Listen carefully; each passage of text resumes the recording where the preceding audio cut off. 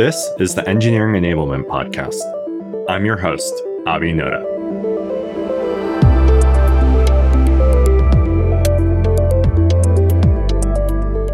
Today's guest is Nils Loodin, who's a platform PM within Spotify's developer experience organization. Nils has been a platform PM since 2015, long before platform engineering or DevX became an industry trend. The first part of our conversation focuses on Nils' perspectives on being a platform PM, including unique challenges, approaches, and career considerations. The latter half of this episode goes into depth about two recent initiatives that Nils has led. First, a recent reorg that shifted platform teams from being tech-centric to journey-centric, focused on jobs to be done.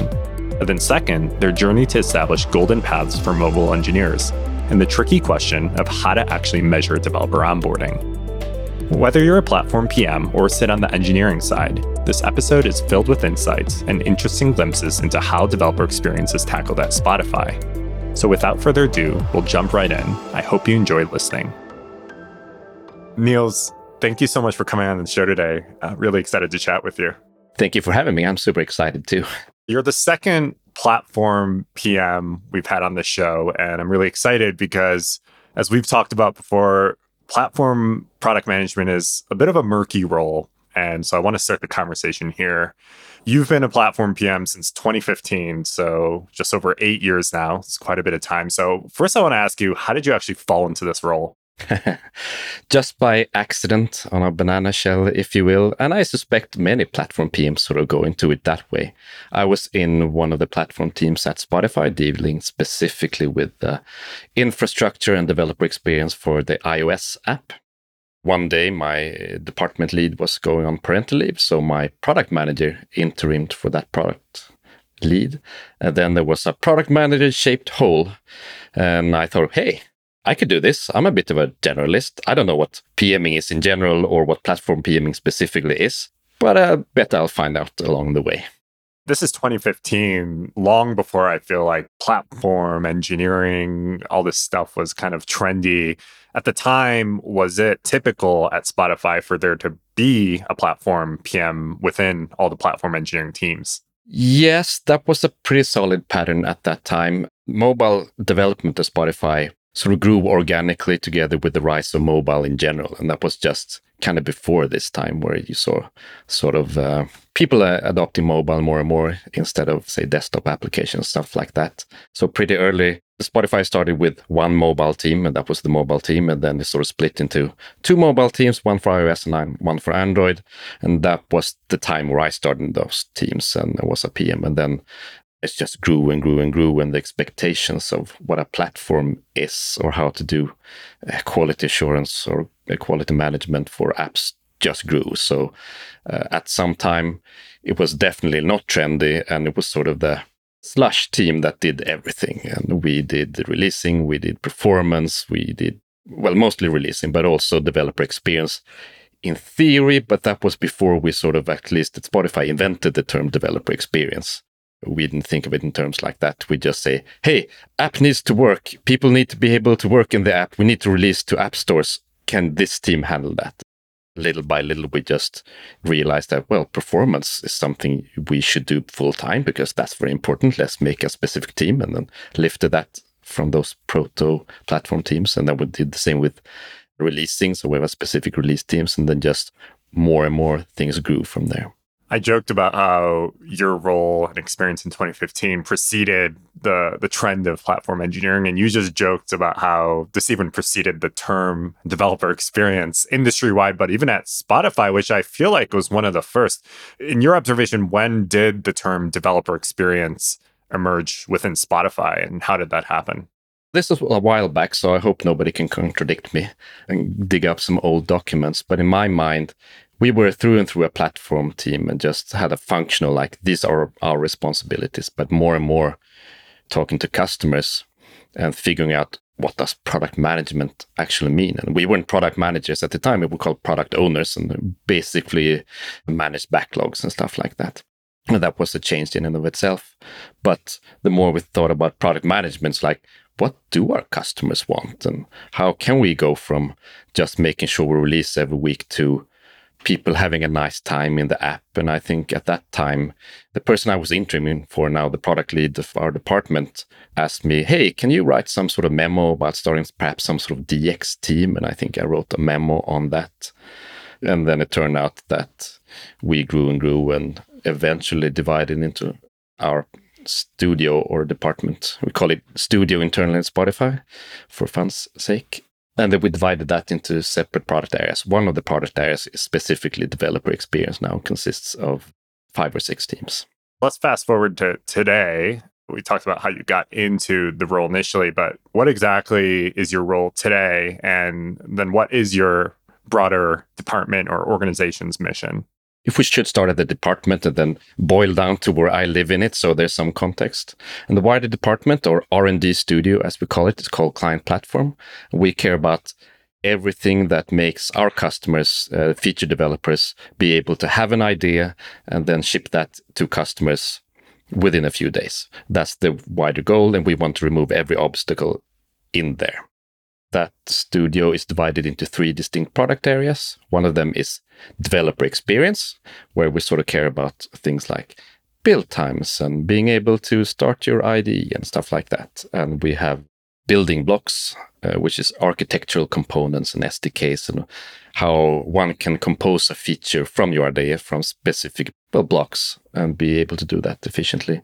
And then we have quality platform, which is how do we make sure that we have a high quality for the end user from the app, from an infrastructure perspective? So how do we make sure that we keep app size down? How do we make sure that the app starts pretty quickly? And when you load new views, that's quick in the app. And how do you do instrumentation so the teams that implements the features can own their own quality and see the effects their changes have upon the wider app?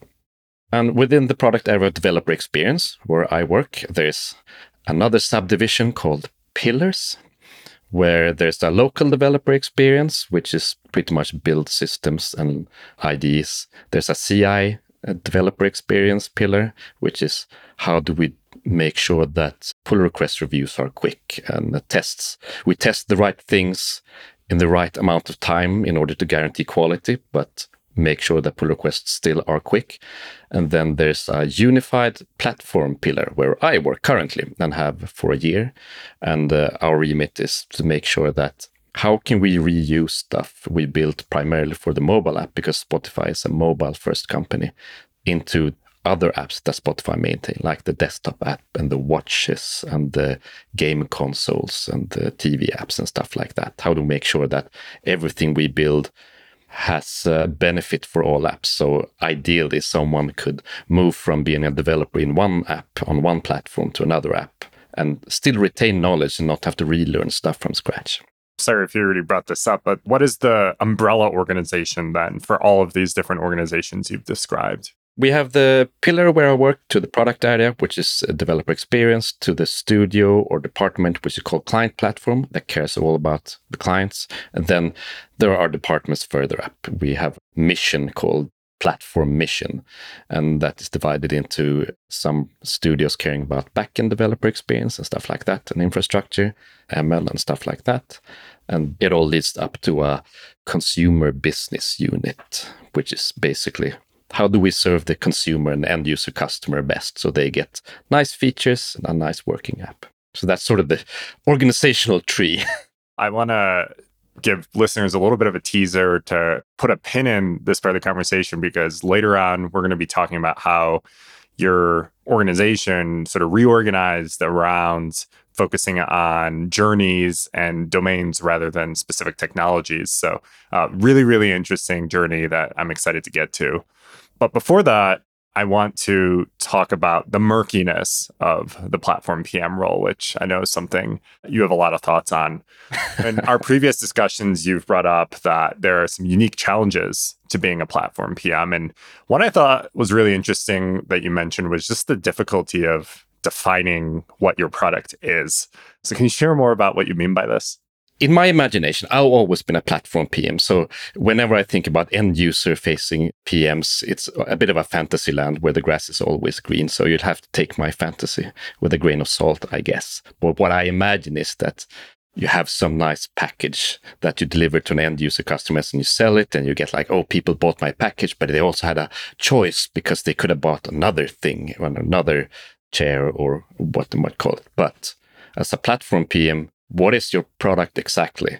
If our mission is to make sure that someone has an idea and are able to deliver it and we take care of the rest, we're not necessarily saying to a new employee, hey, here's our product offering. You can choose these tools or you can't.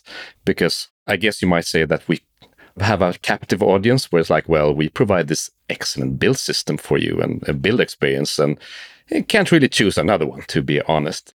What is the product? The product is not a package, it's a capability. Product is an idea that you're supposed to be able to do something, a jobs to be done type of thing. But the jobs to be done is wildly different because what is between an idea and ship can be anything depending on what that idea is. So our scope is really, really big inside Client Platform. And it shows by the number of people we are and the different product areas we have. But it's hard for someone joining us as a new PM, for instance, and they'll ask like, so what's the offering? Where can I read about it? It's an abstract idea more and a sense of giving customer capabilities that are within some sort of time frames that we define as a good developer experience. That's really interesting. But then we do have specific tools and SDKs that people can use at certain points in their developer user journey. But are those individual different products? Internally for us, they have different product managers for sure, because we have the developer journey. We've sort of piecemealed it up and we have the individual PMs caring about build graphs and stuff like that, just to be able to have a good building experience. But is an incremental build a product? It's very hard to have that conversation, especially when you talk to other people in the area, not necessarily PMs, but engineers or user researchers. And they say, well, who's your ideal customer for this IDE? All developers. And how do you sort of segment that? Because so you feel, I think in at least some platform PMs I know, I think there's a lot of imposter syndrome going around because you're sort of like, oh, stuff isn't working here. We better put something on the roadmap to fix that or on the backlog. And we seem to have high build times over here. Let's see what we can do to sort of fix that. I think it's the murkiness and the experience when I started just going into the hole. I think it showed because there was no, this is how you do platform PMing. This is what's expected of you. It was more or less, here's your team, solve the problems, find out what the problems are, and make sure that they go away. Really interesting, the point about your captive customer base, right? i.e. all developers, and how that makes it difficult to think about defining what is and isn't your product or whether you even have a product. Your perspectives are really interesting. How have you practically solved this? And what's your current approach? I mean, how do you define your immediate team's charter or mission or scope or what do you put forth? A lot of it is sort of breaking down in jobs to be done. And I think at some point we're struggling because a lot of the frameworks in the product world is sort of not necessarily designed for platform PMs, but we sort of have to make do to have these conversations with other people that we're working with. But a lot of it we do actually internal is we have one place where we can see all our customers' activity, and that's the repositories. Our customers are people working with code, so we can see where are they working, and then we can use all data we can get from the code versioning systems like Git. See, like, where do people work? How do people work? How can we construct a customer journey just from the signals we get from build systems or from check-ins? You can also sort of divide it into different platforms or different levels of the applications. For instance, we have some UI layers where we see some customers or teams operate. We have some sort of super base SDK C++ level where we see some people operate. And those usually have very different environments where they're working.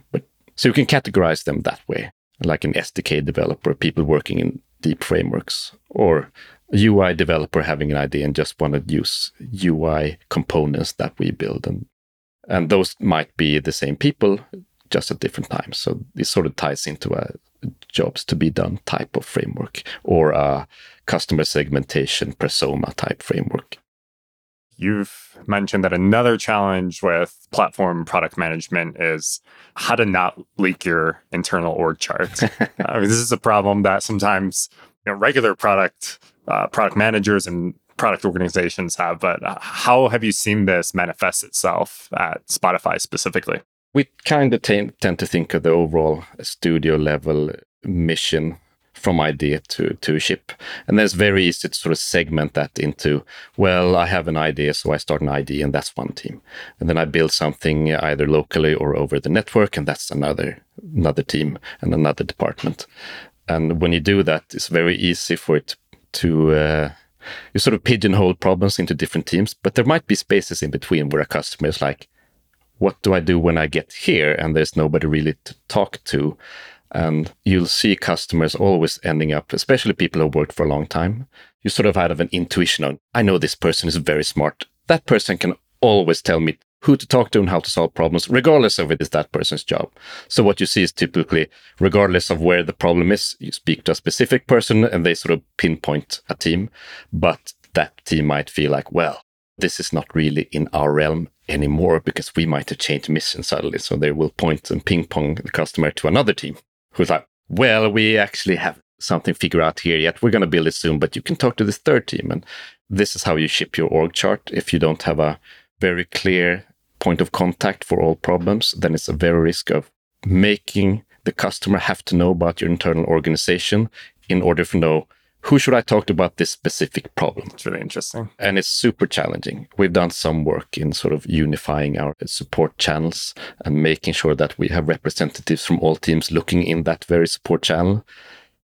200 team world, that's a challenge, especially when people are located all over the world, and making sure that someone has an eyes everywhere or at any time. The point about how you've approached support channels, it's a good tie-in to what I wanted to ask you next, which is how you stay close to the customer. I mean, you mentioned some of the challenges with the fragmentation of different responsibilities amongst platform teams being a challenge for customers to know who to talk to.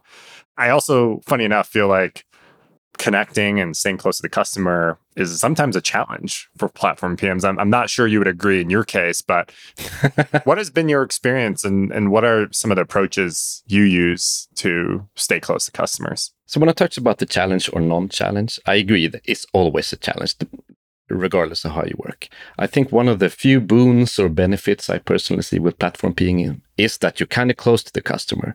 You can just switch floors and there's your customers. You can say, hey, I'm going to sit down by you and see how you do work and talk to them and having a bit of a close relationship. So I think that's actually is a benefit via platform PM. That said, I think it is a challenge. It's always a challenge when you know people and their inside orgs to make sure that you get voices heard from anywhere and you're just not reactively listening to the person who might just be the loudest rather than the most representative case or tying to your strategy or the problem you're trying to solve at the moment. That's never going to stop being a challenge.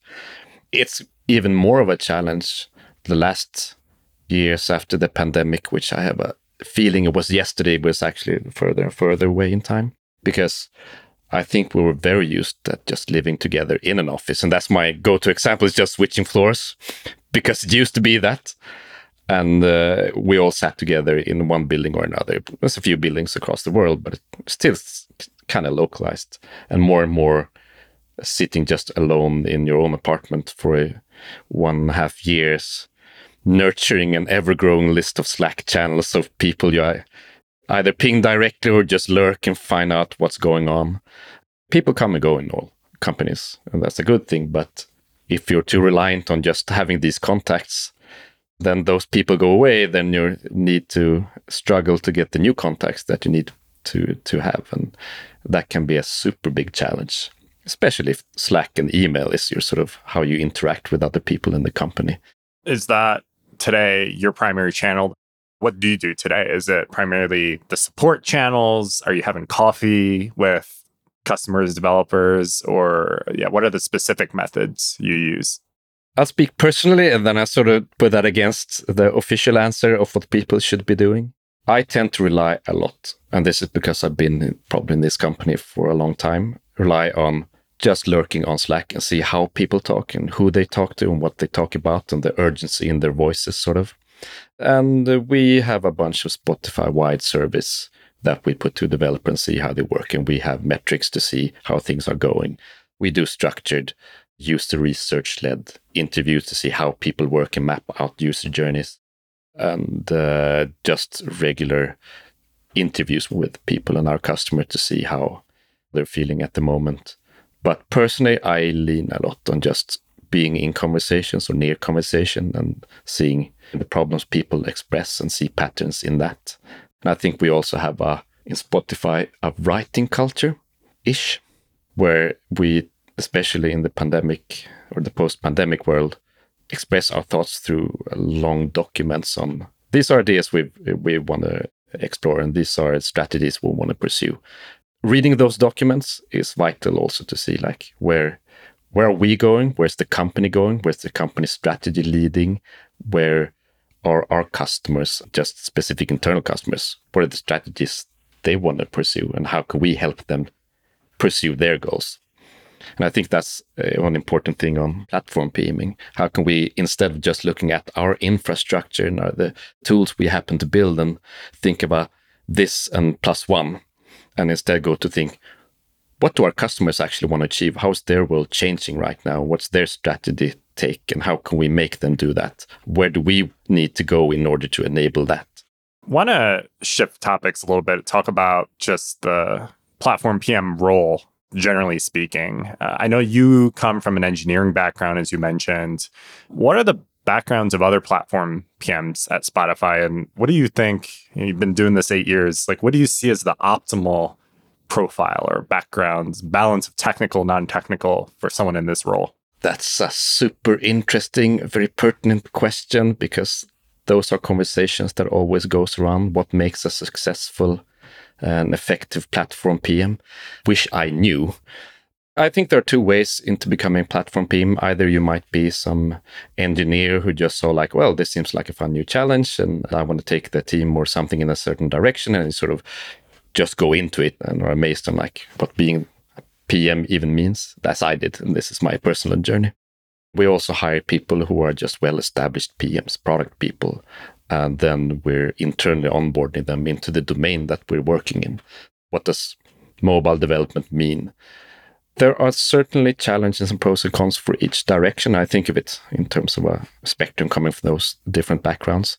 And the challenge from being an engineer first before you're getting into platform PM is, how do I understand what the different frameworks we might use as? How can I be effective in doing decisions? How can I structure my product thinking or customer awareness rather than just being this is my favorite piece in the roadmap? And the challenge coming from a pure PM background from perhaps some other company, some other parts of the same companies, how can I get onboarded into the technical domain, which we are in as a platform PMs, to know what, if we're weighing two options against each other, what do they actually mean? What is a team capability? And how fast is an idea realizable? And how do I know if an engineer says that, oh, it's a piece of cake? How do I know when to push back? And how do I know when to trust that? But being from a more PM background, having a much sure structured way of working with product. And at the end of the day, I think for an organization, I think that's not a personal question on what's the optimal background. I think it's an organizational question. How can you make your organization make these kinds of backgrounds help and nurture each other? Because I think there's, as platform PMs, a lot to learn from the different respective backgrounds. And how do you make sure from a product to foster that? And I don't have the answer on how to do that, but I know that's actually the question to be able to answer. And I think you can draw definite parallels between these questions of engineering management. It's exactly the same. Or you're better engineering manager if you're coming from an engineering background or a general manager background. Very hard to say. You need to sort of help each other to get information from both. But some of these specific examples can be controversial to discuss, but I always think of it in terms of technical writers. Because as a technical writer, you're successful if you're a good writer and a good technician. And you need little bit of both. And not every writer is a good technical writer, and not all engineers will be good technical writing. Yeah. You need to be able to learn from both sides. And it's the same for platform PM and engineering management, I think. Well, having done this for so long, I'm sure you've seen many people succeed and struggle in this role. And I'm sure you've seen many dynamics of people first entering into this role and leaving the role. Someone I previously had on the show, Will Larson, he's written a couple books on staff engineering, engineering management. One thing he's brought up with me in the past is that it can be potentially challenging to attract people into the platform PM role as opposed to a more traditional PM role because there's potentially less visible impact. Oh, yeah. Maybe harder to get bonuses, get promoted, grow your career as a PM if you're doing something internally facing. What's your perspective and experience with that? I recently had a talk with my manager, and she dropped the term delayed gratification.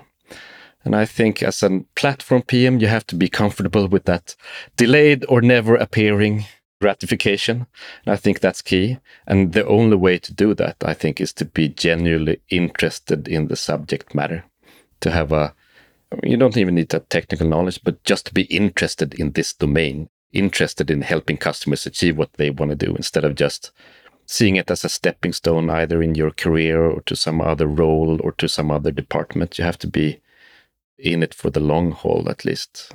I'm very biased because I've been here for so long. So, of course, I would say that would make sense to me. And people are super successful in their careers, moving around, not saying I don't want to throw shade on that. But as to be a successful platform PM, I think you have to be interested in what you're trying to achieve at the end of the day. Do you think platform PMs are at a disadvantage in terms of typical company compensation, promotion, ladders? You've been doing this a long time. I mean, do you think if you wanted to increase your salary, do you feel that being a platform PM, it puts you at a disadvantage versus being the PM of the Spotify iPhone app or something like that? I think the key to a good, successful career is always to be able to demonstrate your impact. What have you been able to achieve? What have you been able to drive? I think for any type of PM, that can be a little bit abstract because at the end of the day, you're a PM for a team and the team does stuff. What was my role exactly in doing this? And I sat in those like promo packages and like, what was my role in achieving this big thing? And then the imposter syndrome sort of sits in. I mean, I imagine that's not very different for any PM. But that said, yes, I think it's easy to demonstrate value. The more you can tie your impact to dollar signs, and that might be easier to if you're part of a customer-facing thing that increased the user engagement by X% for sure. But in general, that is not necessarily at Spotify, but I think to be able to drive a successful platform org, you as leadership need to be able to recognize impact and argue for your organization, even when that's not necessarily easy to demonstrate. And I think this also ties together to how we as the industry think about quality metrics versus quantity metrics. And I think it's much easier to discuss stuff in quantity metrics and put dollar signs and stuff. But a lot of the things, especially in developer experience, is hard to quantify. You can talk about developer satisfaction scores, and we have a ENPS on 7. But if you make an organization more effective, you can try to just say, well, you can ship stuff 20% faster, and that you can sort of calculate that to like engineering hours somehow, but it's all never exactly capturing the full picture of what it means when you can put your customers inside some sort of flow state where they're just... We talk a lot about, it sounds a bit silly and abstract, but we talk about how we can unlock the creativity of our customers and put them in a flow state. And that's not necessarily a quantifiable thing, but it's just a feeling that they get when they're like able to have these ideas and effectively work towards them. And I think it's for an organization that's super valuable to be able to bring about. But then leadership of those organizations need to be able to say, this is valuable beyond these hours saved. This is valuable because we're able to at some point ship end user impact. So again, I'd like to put that on the organization rather than the individual level. But if you're at a place in any company where you're not be able to argue that, then you're definitely at a disadvantage. What you're saying here really resonates. The challenge and the fuzziness of the futility of trying to translate everything into dollars. Yeah, soul-sucking type of documents to write sometimes. Yeah, and the difference it makes when an organization just has a cultural belief or principle around why this kind of thing matters. I mean, you've been at Spotify for a while. What do you think is the difference why does leadership at Spotify, why do they get it? Why do they invest in this? Whereas at so many other organizations, they don't. Bearing in mind that I haven't been in many other companies, and so it's hard to compare when you haven't seen a lot of companies from the inside. But I think one of the things that makes Spotify successful in that department is that it's pretty engineering driven.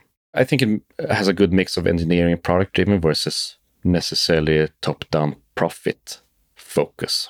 The belief has always been there in Spotify that if we build the right experience, we will get the customers. And then we focus on building the right experience.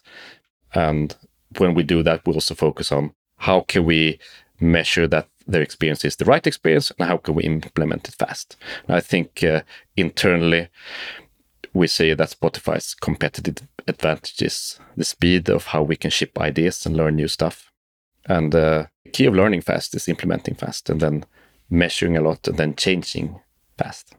We could talk about this all day. Oh, yeah. As an outsider, I'm very inspired by Spotify's investment and upholding of the importance of developer experience. And so many leaders, developers I talk to at different companies are seeking to bring this culture into their own organization. So I think how to do that is still quite elusive, but hearing your perspectives on it, I think are really helpful and inspiring for listeners.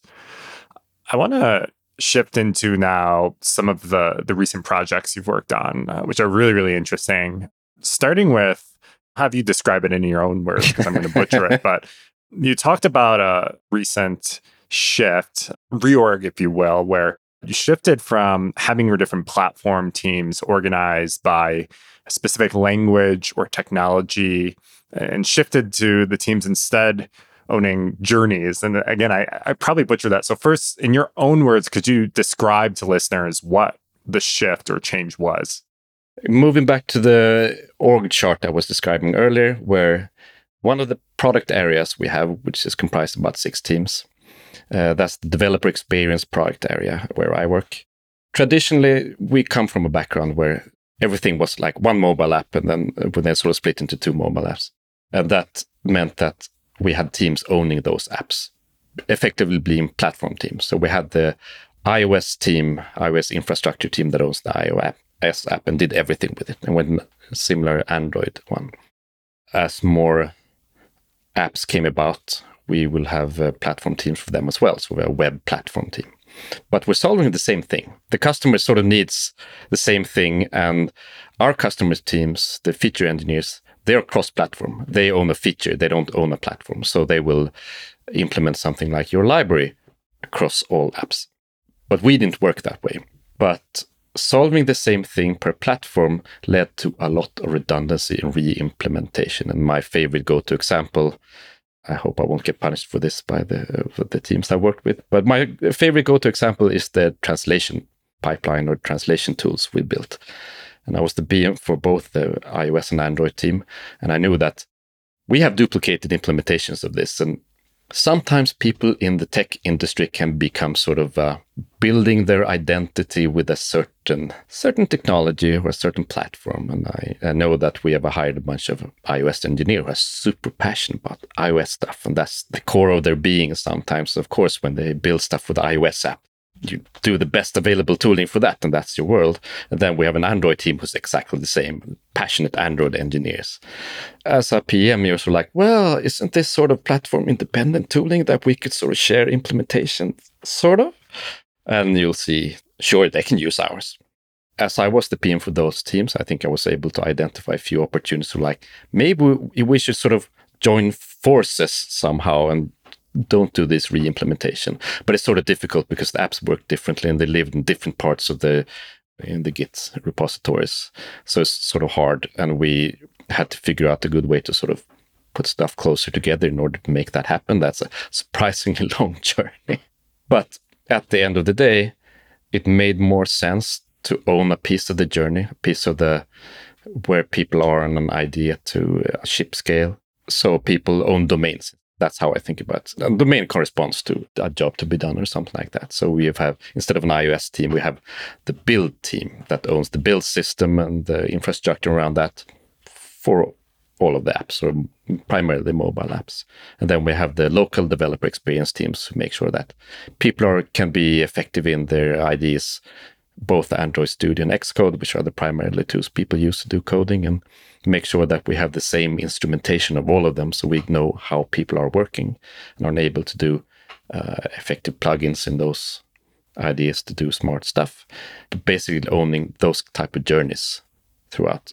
And I will say that this sounds like a slam dunk. We did it a long time ago, but it's actually kind of recently. And orgs are always difficult, and the changing an org is always tricky because people have affinity for working with a certain thing, and every change is sort of scary. And as someone who tries to design org change, you're always like, what are the most optimal thing we can achieve? And you think of it as something that will live on forever and ever. And that's never the case. I think a healthy organization do change every couple of years because the nature of where you work will change. And then you might be more permissible to sort of like, this is good enough. We can change for the better, and that's good enough. But everything comes with a cost. The pros of what you described, I think, are pretty clear. Less duplication of efforts across solving similar problems in different technologies or platforms. More holistic thinking about these jobs to be done. So what were the trade-offs? What were some of the cons of switching to this approach? First and foremost con of change is that it's change. And I read a fun tech blog where it's like, change always starts as minus 10 points. And it's always more stable to keep things the way they are.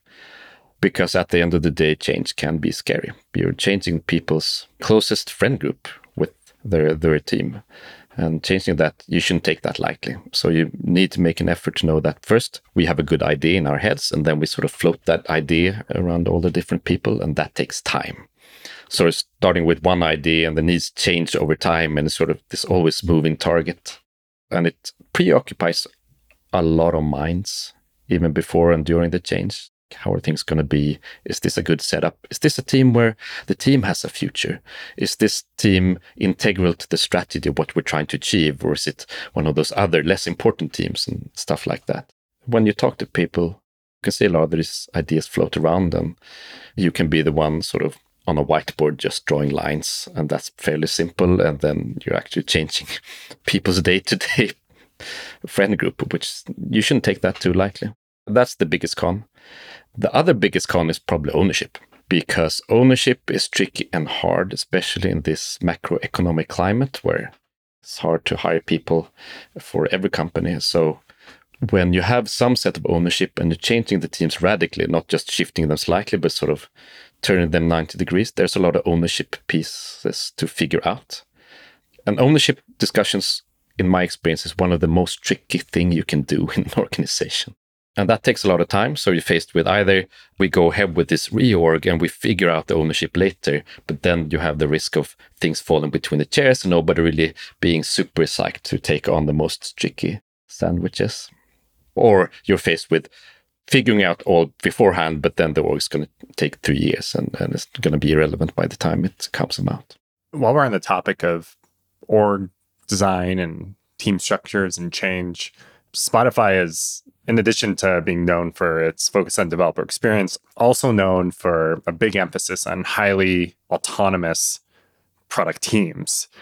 That almost contradicts some of the work you do in terms of standardization of tools and captive audiences or customer bases we've talked about. So what does that look like? Do you find that challenging to work in an environment where the culture for teams is to be highly autonomous? Do you feel like your work is in conflict with that or in harmony with that? I think it's super, super challenging. And I think we see that across the whole company. And as you say, I think Spotify is known outwardly as being comprised of highly autonomous teams. And I think there's also this concept of a Spotify model that's become this trend of other companies sort of want to absorb and be like, yes, we want to be like Spotify. That's successful. How does this work in a bank setting? And then you're sort of confused, and especially from within inside Spotify.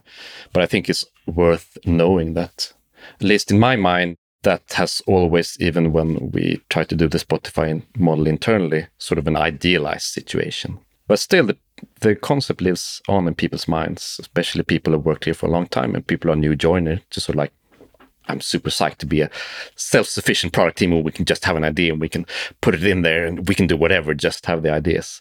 That's not the reality. That's not the reality at all. Most of the projects we're trying to do, either inside Spotify, just the business priorities, or the sweeping infrastructure we change in my department in client platform, multi-year efforts with a lot of coordinations between 10 plus teams. And then you can't have team autonomy in all levels. So it's definitely a clash where, in order to sort of combine the two worlds of autonomous versus big project-led, we, as many other companies, I believe, use OKRs a lot, objective and key results. And that's sort of become the harness of how you rein that in, where it's like, well, you can't be autonomous with what to do or why to do stuff, but you can be autonomous with how to come up with these solutions. And that's sort of what we're trying to strive for, where you need to have on some centralized level of ideas on where do we want to go? What's the company strategy and how can we tie into that? And we codify that almost either in objectives or in strategy documents or in long-term roadmaps. And then we start with a goal that's far away, like a few years. And then we need to work with teams to say, hey, so this goal I just made up as a PM, how do we sort of count backwards and see what we need to build in terms of that? And that's where the autonomy piece kicks in. It's like, how can we creatively solve for, we are here, we need to get to here, and what's the road we take? What are the dependencies and what do we need to solve? I feel like the tension between company initiatives, standardization, shared resources, and team autonomy is such a universal challenge for platform infrastructure engineering in particular. Really interesting to hear where you've landed in terms of how Spotify approaches a company that's famous for its focus on team autonomy. I want to shift gears again and now talk about another project that you've recently worked on, which is helping people onboard as mobile engineers. Maybe start with the impetus of this project. What sparked it? Was there a burning fire? Were you hiring a bunch of people? What caused this to even be something you guys wanted to invest in? I think the background of the burning fire is how to do development at Spotify, especially when I started a long time ago, was to put it nicely, organically grow. So it started with just something and it was relatively easy, but then it scaled into 300 plus people working in the same repository, in the same app, trying to do their own personal or their team's mission somewhere. And it's very hard to process-wise get that to scale when it's just, oh, something's broken here. Well, let's fix it here. So it was almost unknown how to do development for any discipline. I speak primarily about the mobile development because that's where I come from, but it was the same for backend development and machine learning or AI. Super similar. Someone got started and it was like a labyrinth. You're a new engineer and you're expected to do something. You pick up a simple ticket and it's like, how do I do this? And you have to find out like someone in your team is like, okay, how do I check out the code? Oh, you go there and you do this. Oh, you can't check out the code because you don't have the right access to the LDAP groups. And who do I talk to? Oh, you need to go to IT and you need to be added there. And oh, you need to actually create a set of keys in order to be access the network. Oh, right. But now you're still not in the right group, so you can't actually do client development or whatever. It just became this multi-month journey for a new developer, just being bounced around different people that probably knew something or had worked with how to set up Python environments before and just were the Python person that you talked to. And then someone had the smart idea of like, well, we hire a bunch of people, so it's just getting more and more murky, and the people who are in the know that you can talk to are harder and harder to find, and more pressure. And things are changing so much, so they're not even known. So someone had the great idea to create what we called a golden path, which is like going from 0 to your first pull request. What are the actual steps one by one? And that was a technical writer. So I think that person just sat down next to like a very experienced engineer. So like, now you're going to pretend that I'm a new joiner and you're going to tell me step by step what I should do. And I'm going to do those things. And until it works, we're going to sit here. And I think that took like weeks. I think probably both of them thought like, we're going to hash this out in an afternoon and that's going to be it. But it took literally weeks. because there's so many like, oh, if this happens, you need to set up your bash environment like this and have the right environment variables and stuff like that. Onboarding was hard, very hard to measure also. But we created these guides, one for each discipline, on going from zero, talking to IT, checking out the code, also codifying sort of how does one do feature development for mobile. Here are the tools and SDKs and architecture components one should use. Here's the instrumentation you need. Here's the logging you will need to set up. Just going through that and creating a dummy feature, checking it into, actually going the full way of checking it into the app. And then as the last step, removing yourself from it. And that was a project I led as a PM for mobile development. It took a couple of months. And I, as I always do, estimated as well, what are we going to be done in an afternoon? And I saw that, again, we were different platform teams, so people were working on it from different teams, and the documents sort of diverged more and more. And I had to put my foot down and say, hey, we're going to sit in the same room from all the platforms when we work on this document together. It's going to be one document for all mobile development, and it's going to contain sort of the same things, and to be sure that we not only document, but also sort of standardize as much as possible. And the first idea was, we're just going to list all the steps, and we know that the steps is going to be too much. And then when we see the steps, we can sort of cut them down, because we'll see patterns and like, oh, well, this is probably not annoying. So we from a developer experience perspective can sort of automate these and these and these steps. So basically, the golden path is our backlog of things we need to fix in order to just be successful day one. I think we had grand ideas on like, well, you're going to just get your laptop from IT. It's going to be shipped with all the tools installed, and then it's going to have all the source code on it, and it's just going to be pre-steps being done. So you can just run a script, check it in, and you're done. And then I learned one of my first PM lessons, like that's not how new employees want to work even. I think I sold this to my boss, like people are going to be up and running like a day. But talking to the new hires, I was quickly disabused, because what they want to do was something completely different. They've been hired into this fire hose of information just blasted at you, trying to like hit the ground running and be effective and introduced to a new team, but also go into these onboarding courses and social events. What they all usually want is like a quiet day with the laptop to set things up just right with your own personal window manager or specific tool sets or your Emacs versus Vim, and didn't want at all to just get things pre-installed, because then there's no downtime, there's no shielding, which is again very hard to quantify, because how do you make sure a new employee is secure and able to take things in their own pace?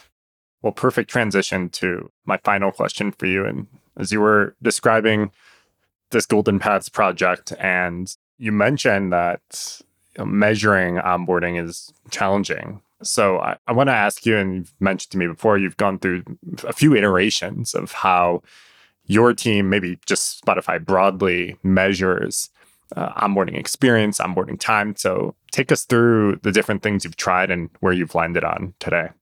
It's an interesting subject.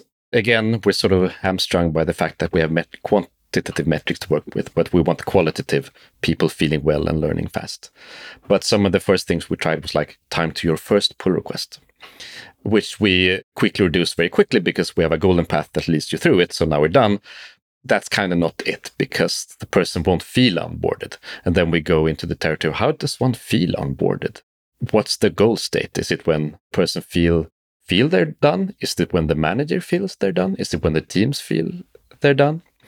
And the next thing we tried was a very small iteration of this, not actually capturing any mental state at all, but just, well, the first pull request is kind of for free. How about the 10th pull request?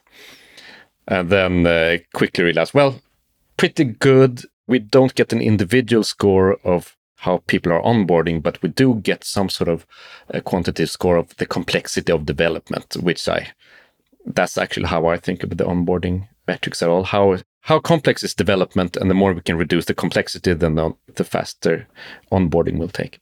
And that was okay, but we sort of wanted to capture this sense of being effective inside the team. So we've discussed things like, this veers into the sometimes controversial topic of how do you measure productivity at all. And do you measure how many pull requests per day engineers do? Because if we want to measure onboarding as productivity compared to the team, which we sort of was looking at, we can say, well, we're going to measure pull requests per day per developer for new joiners, and then we can compare them to the same level in the team and wait for when those sort of converge. But that's very complex and perhaps can feel not so nice for people to just be measured individually. So we landed on something akin to time to a meaningful pull request, where we do some sort of thinking and heuristics around what's a meaningful pull request is. So it's not like a one-line doc change or something like that, but more the first change that sort of looks like that change would do for a person in the team, which they onboarded, and also compared with people starting in the same cohort at the same time. So some sort of level of first complex enough representative pull request. But it's super tricky. And at the end of the day, we're measuring more the environment they are in more than how people feel, which can be sad. Yeah. How can you share more about the heuristics for how you define meaningful or complex enough? I mean, is it just the diff size, or what do you look at? I can't, because I don't actually know. And this, I've since transitioned from working with onboarding, and that has passed through some teams. So right now I can't. But as I understand it, it's some level of complexity. Then I will imagine it's either touching some systems or being actual code versus docs, and probably a diff size, lines of code or something like that, make that comparable. Nils, this was a really, really fascinating conversation. I enjoyed it very much. Your insights on the murkiness of the platform PM role, your own experiences navigating different challenges at Spotify, and these recent projects you've taken us through have been, I think, really interesting and will be really valuable to listeners. So thanks so much for your time. Thanks so much for being on the show today. Cool. Thanks for having me. Super interesting.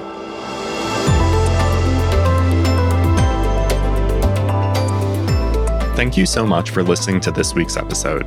As always, you can find detailed show notes and other content at our website, getdx.com. If you enjoyed this episode, please subscribe to the show on Apple Podcasts, Spotify, or your favorite podcast app. Please also consider rating our show, since this helps more listeners discover our podcast. Thanks again, and I'll see you in the next episode.